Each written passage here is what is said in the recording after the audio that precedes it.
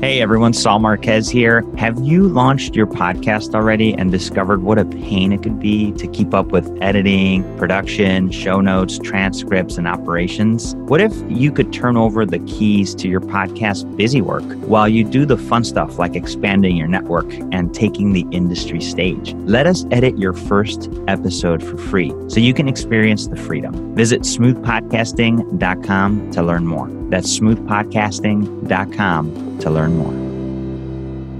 Welcome back to the Outcomes Rocket. Saul Marquez here. And today I have the privilege of hosting for the second time, Miss Deb Gordon. She's spent her career trying to level the playing field for healthcare consumers. If you haven't listened to the first podcast with Deb, you've got to go listen to it. It's all about the consumer and healthcare. She's all about you. She's all about your employees and how you could get the most for your healthcare dollar. She's the author of the Healthcare Consumers Manifesto, How to Get the Most for Your Money, based on research she conducted as a senior fellow at the Harvard Kennedy School Center for Business and Government. She's a former health insurance executive and healthcare CEO. She's an Aspen Institute Health Innovators Fellow and an Eisenhower Fellow. Her research and commentaries have appeared in USA Today, the Harvard Business Review blog, and JAMA Network Open. She holds a BA in bioethics from Brown University and an MBA with distinction from Harvard Business School. And I'm excited to dive into her work again around the Consumer's Manifesto. Deb, such a privilege to have you back on. Hey, Saul, thanks so much for having me back. Yeah, absolutely. So you've been busy. I have been busy. That's true. I spent, probably a year doing research for this book and another year writing it. Not exactly that split, but I spent a good 2 years of my life producing this baby. And it is exciting to come back and tell you about it because when we first met, I was just starting to think about it. I was just starting the research and listening to what consumers had to say. So I'm excited to be back to talk more about it. Yeah, same here. And so, Deb, obviously, so listeners, go listen to Deb's podcast after this. You'll get a deeper appreciation about her time as an insurance executive and what has inspired her work and focus in the consumer sphere. But tell us a little bit about the book, Deb. What's the focus area? What are the takeaways at a high level? Sure. So I wrote the book mainly to expose the human side of healthcare costs. Like what is really going on for people when we go to the doctor or we're facing an insurance decision and we have to pay for it. And, I was really taken with the fact that so many people of all walks of life come to me and say, because I used to work in health insurance, they know I know something about it. And they just say, what should I do?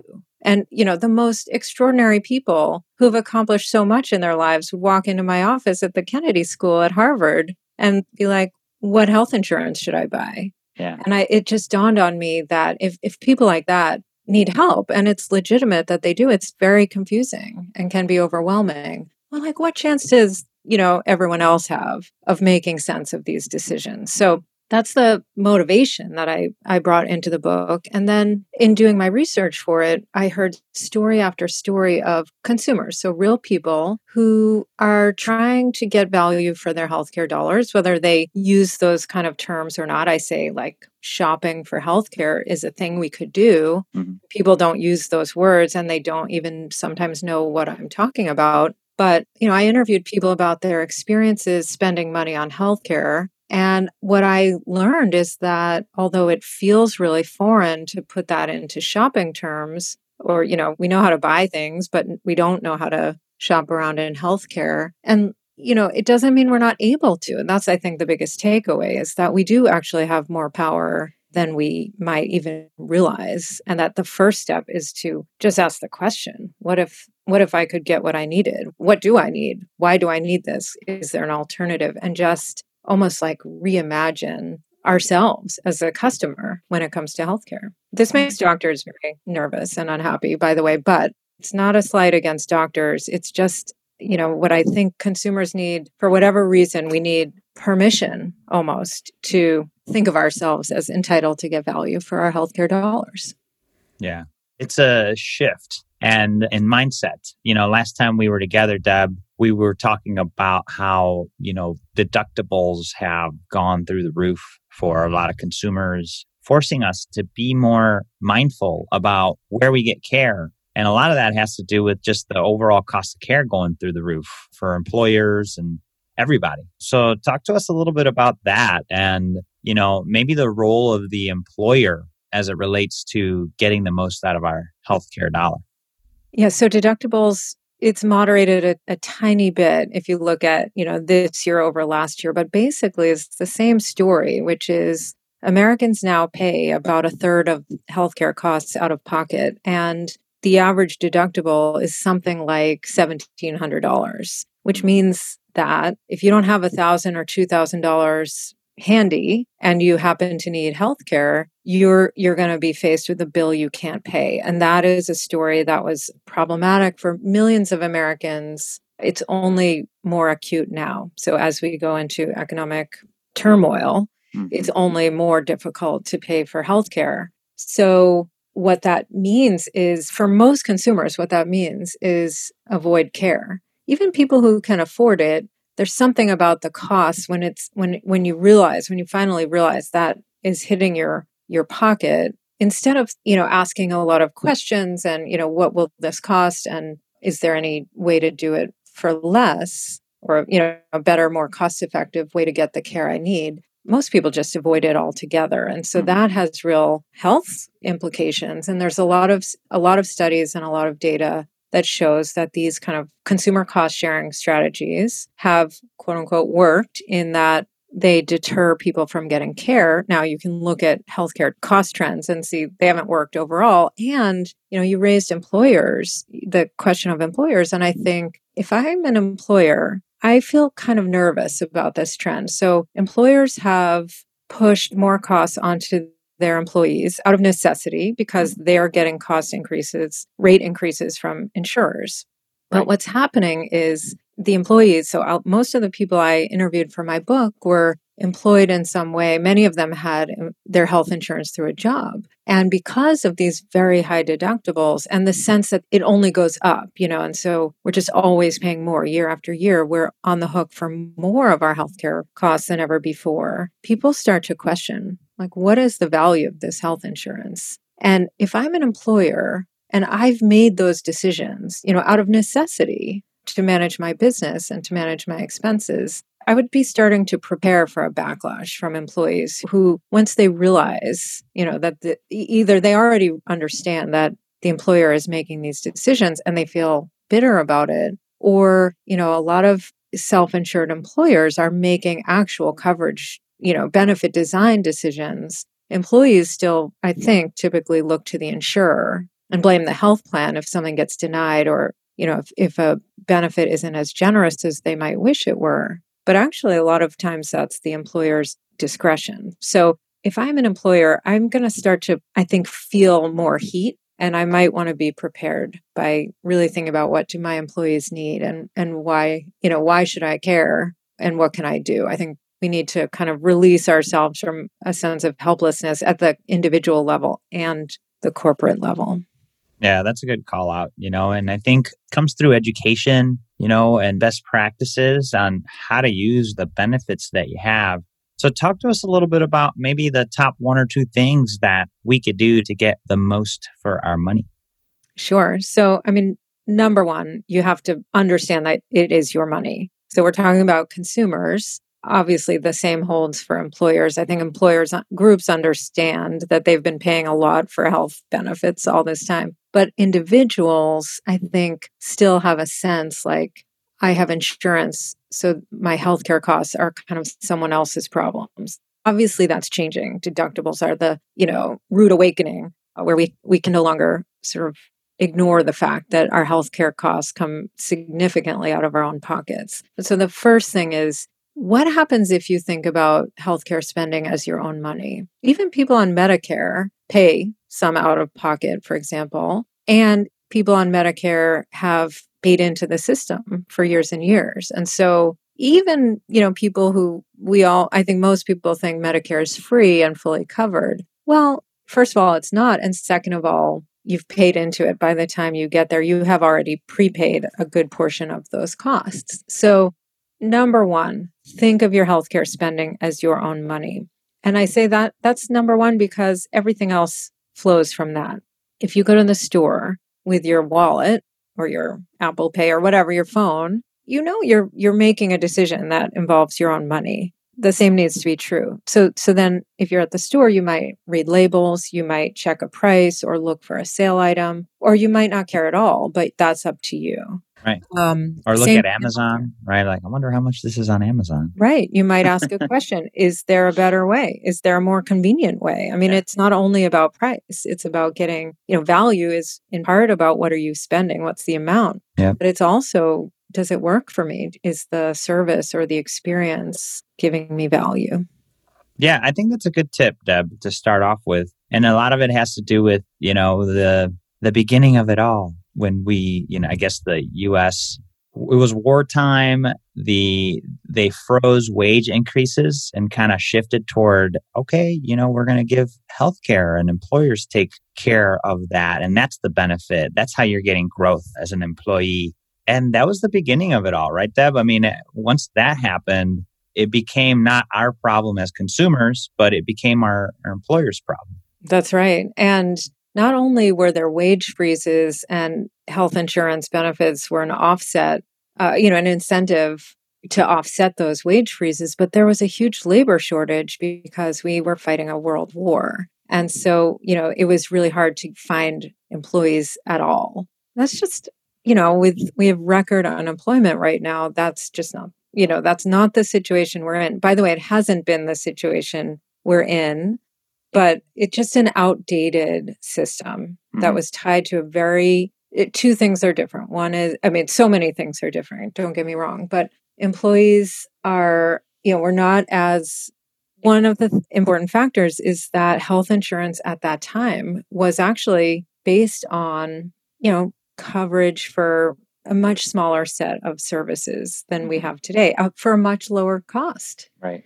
So as we've added more know-how, we cover more things, healthcare costs go up, health insurance has sort of like squeezed out, has been stretched and stretched and stretched. It no longer really works like insurance. And employers are still trying to use benefits, health insurance benefits, to attract and retain staff. But I think some have lost sight of that's the real goal, because if I talk to people with literally $8,000 deductibles, I can assure you they don't feel love for that employer. They don't feel grateful. They think, what am I paying for? Right. Yeah, that's truth right there. And so healthcare spending is your own money. So let's think about that. What's number 2? Ask the question, whatever the question is.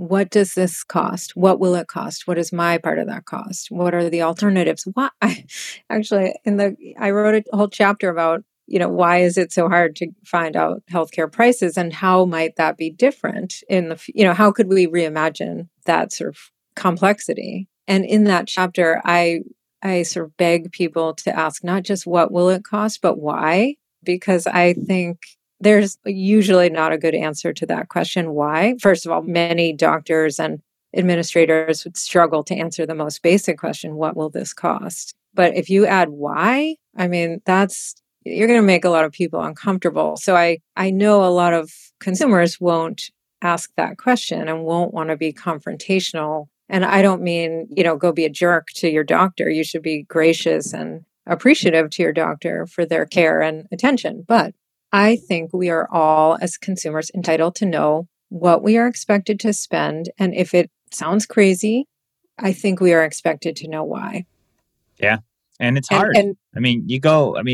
You go to the ER or you go to the urgent care and you just don't get any straight answers. And the reason would be, the response would be, well, it's really complicated. It depends on what you need. And, we can't know that until we get through it. But that's like saying, I go to the store, let's say in September or October, November, because I live in a cold climate. I don't like to think about what's coming when it's wintertime. So October, November, I go buy a winter coat, but I don't get the bill. I've committed. I've left my credit card, but I have to wait till the winter ends. And, someone says, okay, we had this much snow and this much cold, and therefore the value of your coat is, $17,000. And we've got your credit card. So you have to pay it. Like, No, you would Take never your do coat that. back. Yeah. But by then it's too late. You've worn it all winter, right? So what are you going to do? I think you would never do that. So why do we do that with healthcare? And why is it hard? I understand it's hard, but why do we tolerate that as the response? And so my point about push for the why is to try to nudge at, how to put it, that consumer acceptance. Like, why? If you have to look me in the eye and tell me something that's nonsensical, if you're a doctor or a hospital administrator, you're probably going to get uncomfortable. You're probably not going to want to do that, not too often. And so I feel like if you ask enough questions, if we all ask that question, even if we individually did not get a great answer or any answer, eventually the people we're asking would start to feel like a little bit ashamed, I think, that's the best I can do. I don't want to say this again to, another person standing in front of me asking me, why is my winter coat costing $17,000, to carry the analogy forward? Yeah. And those are the people who can then force the change within their own organizations. Yeah, some good ones there. Is there a number 3? Yes. I think that, this could be number 1. I love all my children the same. I can't, it's hard to. There's no order, but this is some. Yeah.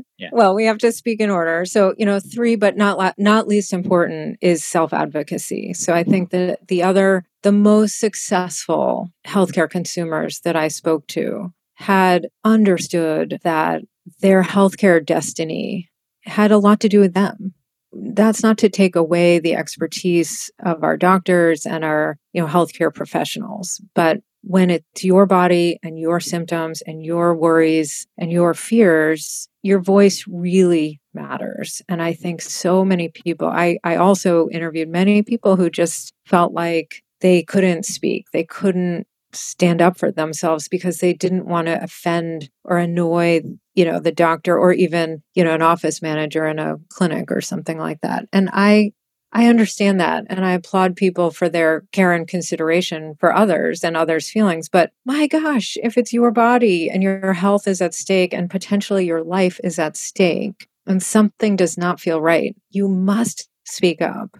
Just a small example. It was a research assistant of mine who interviewed a woman who had gone to a dentist who did not wear gloves and did not, apparently did not wash his hands. Oh boy. I mean, she didn't know if he washed his hands. He didn't wear gloves. And she knew that was wrong, knew it was wrong. She still went back to the guy.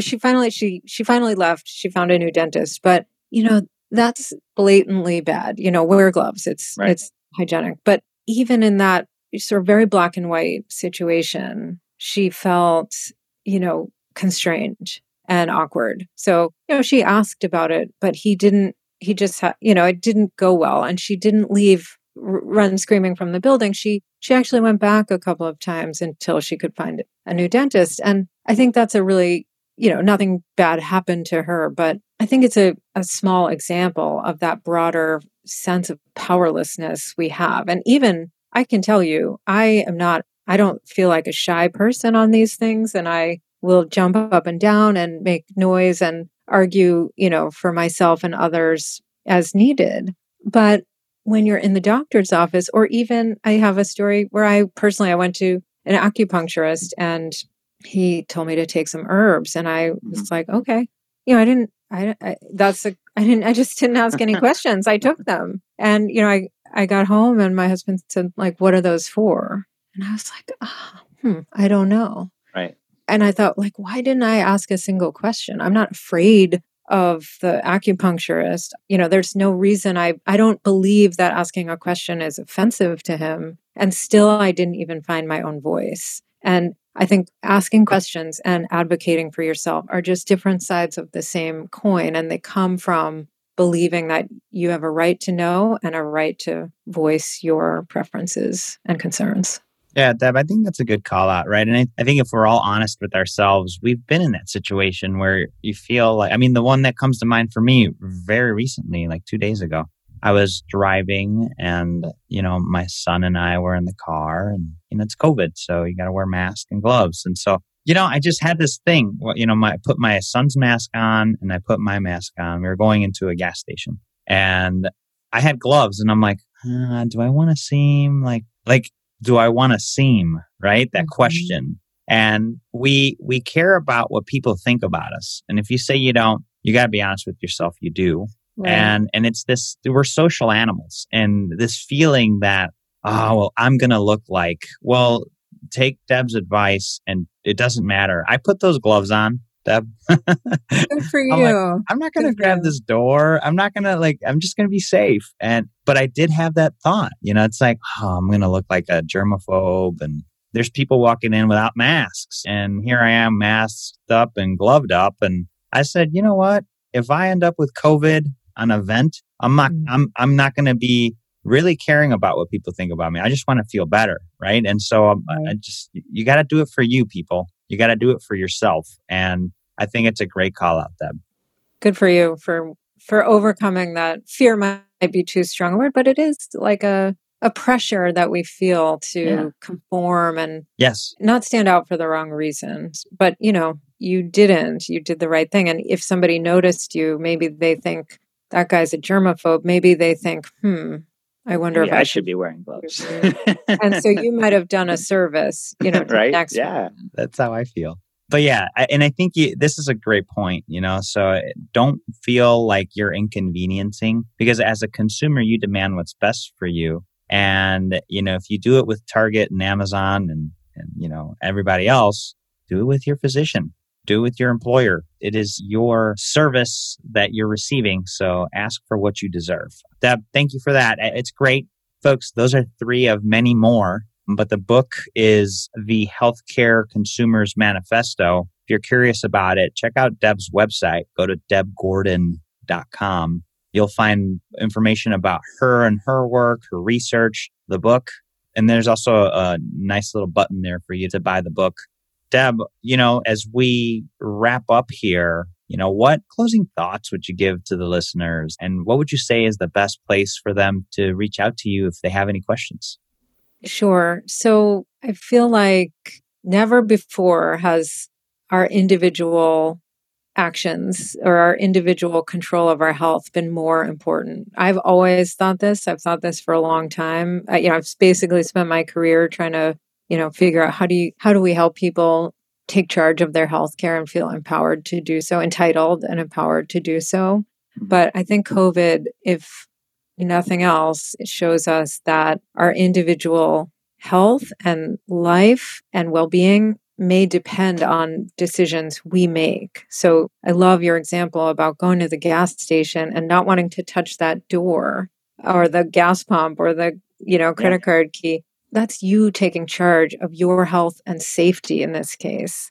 And I think that all of us are entitled to do that. And actually, we must do that. No one else will look out for us the way we will look out for ourselves. And if we all look out for ourselves in a sense of, making sure we get what we need, I don't mean that it sounds very selfish. As I hear myself, I think, oh, that sounds so selfish. But actually, I think it's not at all. I think you, like in your example, you modeled good behavior. You showed others that you care for them as well as yourself. You're protecting yourself and trying to prevent the spread of this potentially deadly disease. So just the same way as a healthcare consumer who acts empowered, you're opening the door for the next person. You're showing your doctor, your health insurance plan, or, every question you ask teaches that person you're asking that it's a question. You're not the only one who has it. So asking it actually, I think, contributes to improving the system overall. Yeah, that's awesome, Deb. Thank you. And so if folks want to ask you anything, maybe an employer is interested in getting a bunch of books from you to help their employees make great decisions to protect the bottom line and how they use their healthcare, but also obviously for the employees to make the most out of what they're getting. What's the best way for folks to reach out to you? Sure. So certainly on my website, debgordon.com, there's a way to reach out to me, and you can always find me on Twitter at GordonDeb. Well, there you have it, folks. The Healthcare Consumer's Manifesto. It's our time now to get the best healthcare for ourselves and the best value for our healthcare dollar. Healthcare spending is your own money. Be sure to ask why and advocate for yourself. Speak up. If you feel like it's right, then it's right. If you feel like it's wrong, then you got to speak up. And so, Deb, I thank you for sharing your wisdom. The 2 years that you've invested, I'm sure will be fruitful for you, but also for many Americans that pick up this book. So I can't thank you enough for sharing your knowledge with us today. Saul, thank you so much for having me. Hey, Outcomes Rocket listeners, Saul Marquez here. I get what a phenomenal asset a podcast could be for your business, and also how frustrating it is to navigate editing and production, monetization, and achieving the ROI you're looking for. Technical busy work shouldn't stop you from getting your genius into the world, though. You should be able to build your brand easily with a professional podcast that gets attention. A patched up podcast could ruin your business. Let us do the technical busy work behind the scenes while you share your genius on the mic and take the industry stage. Visit smoothpodcasting.com to learn more. That's smoothpodcasting.com to learn more.